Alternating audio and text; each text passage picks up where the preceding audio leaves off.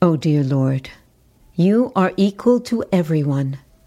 For you there is no distinction between your son's friends or enemies. Therefore the punishment which you have so kindly offered to Kaliya is exactly befitting. O Lord, you have descended especially for the purpose of annihilating all kinds of disturbing elements within the world, and because you are the absolute truth, there is no difference between your mercy and punishment. We think, therefore, that this apparent punishment to Kaliya is actually some benediction. We consider that your punishment is your great mercy upon us, because when you punish someone, it is to be understood that the reactions of his sinful activities are eradicated. It is already clear that this creature appearing in the body of a serpent must have been overburdened with all kinds of sin. Otherwise, how could he have the body of a serpent? Your dancing on his hoods reduces all the sinful results of actions caused by his having this body of a serpent. It is therefore very auspicious that you have become angry and have punished him in this way. We are very astonished to see how you have become so pleased with this serpent, who evidently performed various religious activities in his past lives. Everyone must have been pleased by his undergoing all kinds of penances and austerities, and he must have executed universal welfare activities for all living creatures. The Nagapatnis confirm that one cannot come into contact with Krishna without having executed pious activities in devotional service in his previous lives. As Lord Chaitanya advised in his Shikshastaka, one has to execute devotional service by humbly chanting the Hare Krishna mantra, thinking oneself lower than the straw in the street, and not expecting any honor for himself, but offering all kinds of honor to others. The Nagapatnis were astonished that, although Kaliya had the body of a serpent as a result of grievous sinful activities, at the same time he was in contact with the Lord to the extent that the Lord's lotus feet were touching his hoods. Certainly this was not the ordinary result of pious activities.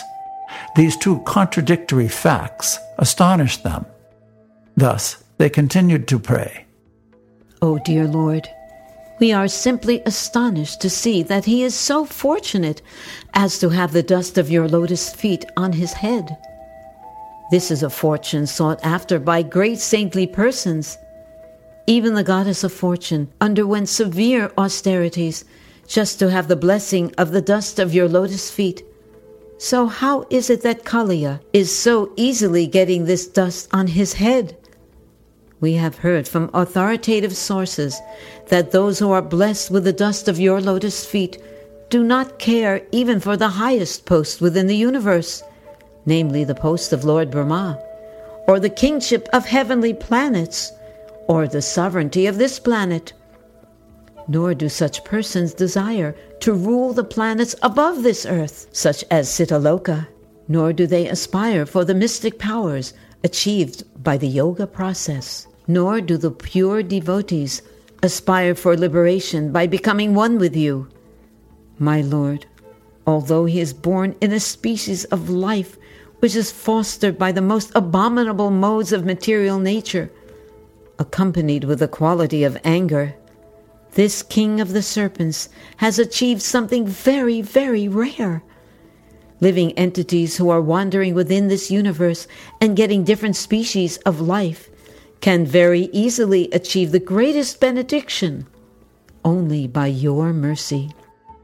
It is also confirmed in the Chaitanya Charitamrita that the living entities are wandering within the universe in various species of life. But, by the mercy of Krishna and the spiritual master, they can get the seed of devotional service, and thus their path of liberation can be cleared. We therefore offer our respectful obeisances unto you, our dear Lord, because you are the Supreme Person. You are living as Supersoul within every living entity. Although you are transcendental to the cosmic manifestation, everything is resting in you. You are the personified, indefatigable, eternal time. The entire time force is existing in you. You are therefore the seer and the embodiment of total time, in the shape of past, present, and future, month, day, hour, minute, everything.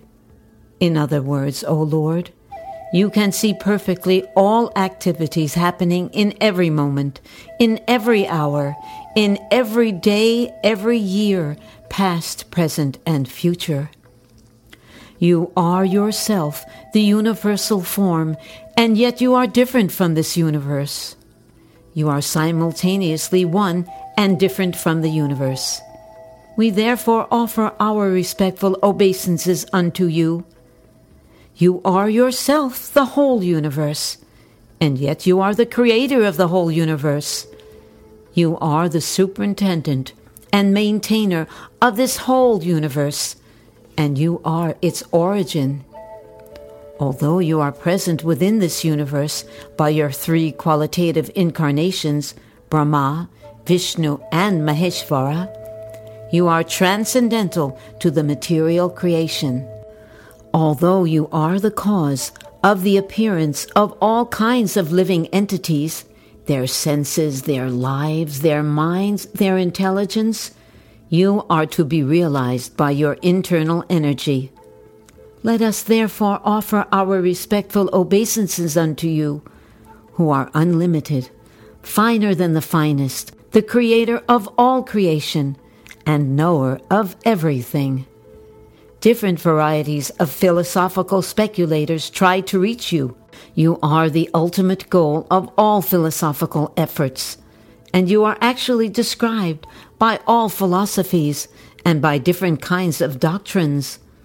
Let us offer our respectful obeisances unto you, because you are the origin of all scripture and the source of knowledge. You are the root of all evidences, and you are the supreme person who can bestow upon us the supreme knowledge. You are the cause of all kinds of desires, and you are the cause of all kinds of satisfaction. You are the Vedas personified. Therefore, we offer you our respectful obeisances.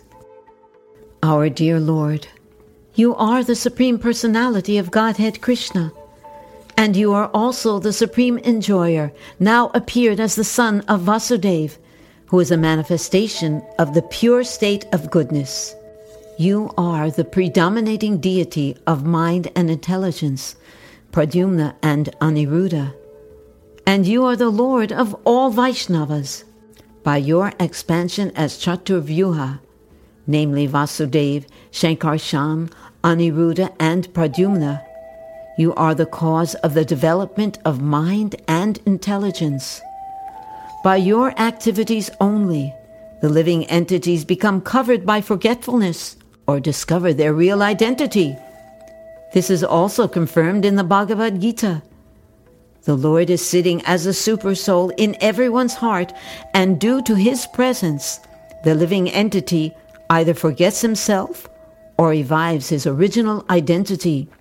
We can partially understand that you are within our hearts as the witness of all our activities, but it is very difficult to appreciate your presence, although every one of us can do so to some extent.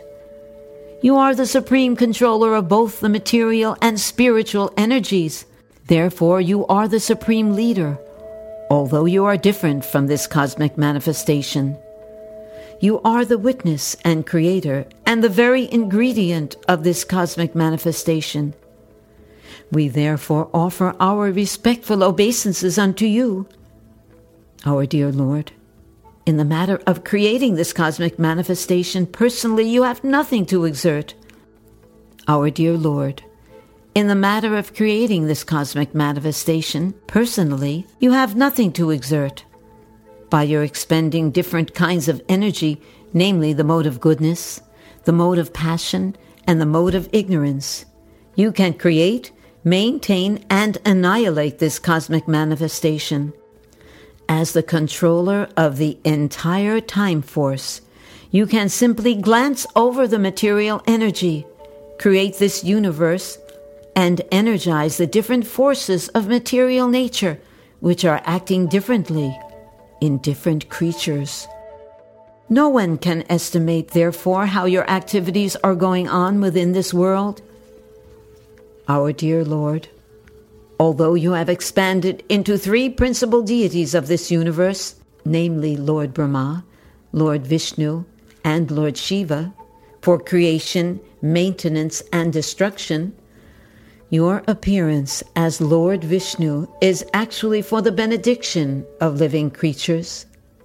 Therefore, for those who are actually peaceful and who are aspiring after the supreme peace, worship of your peaceful appearance as Lord Vishnu is recommended.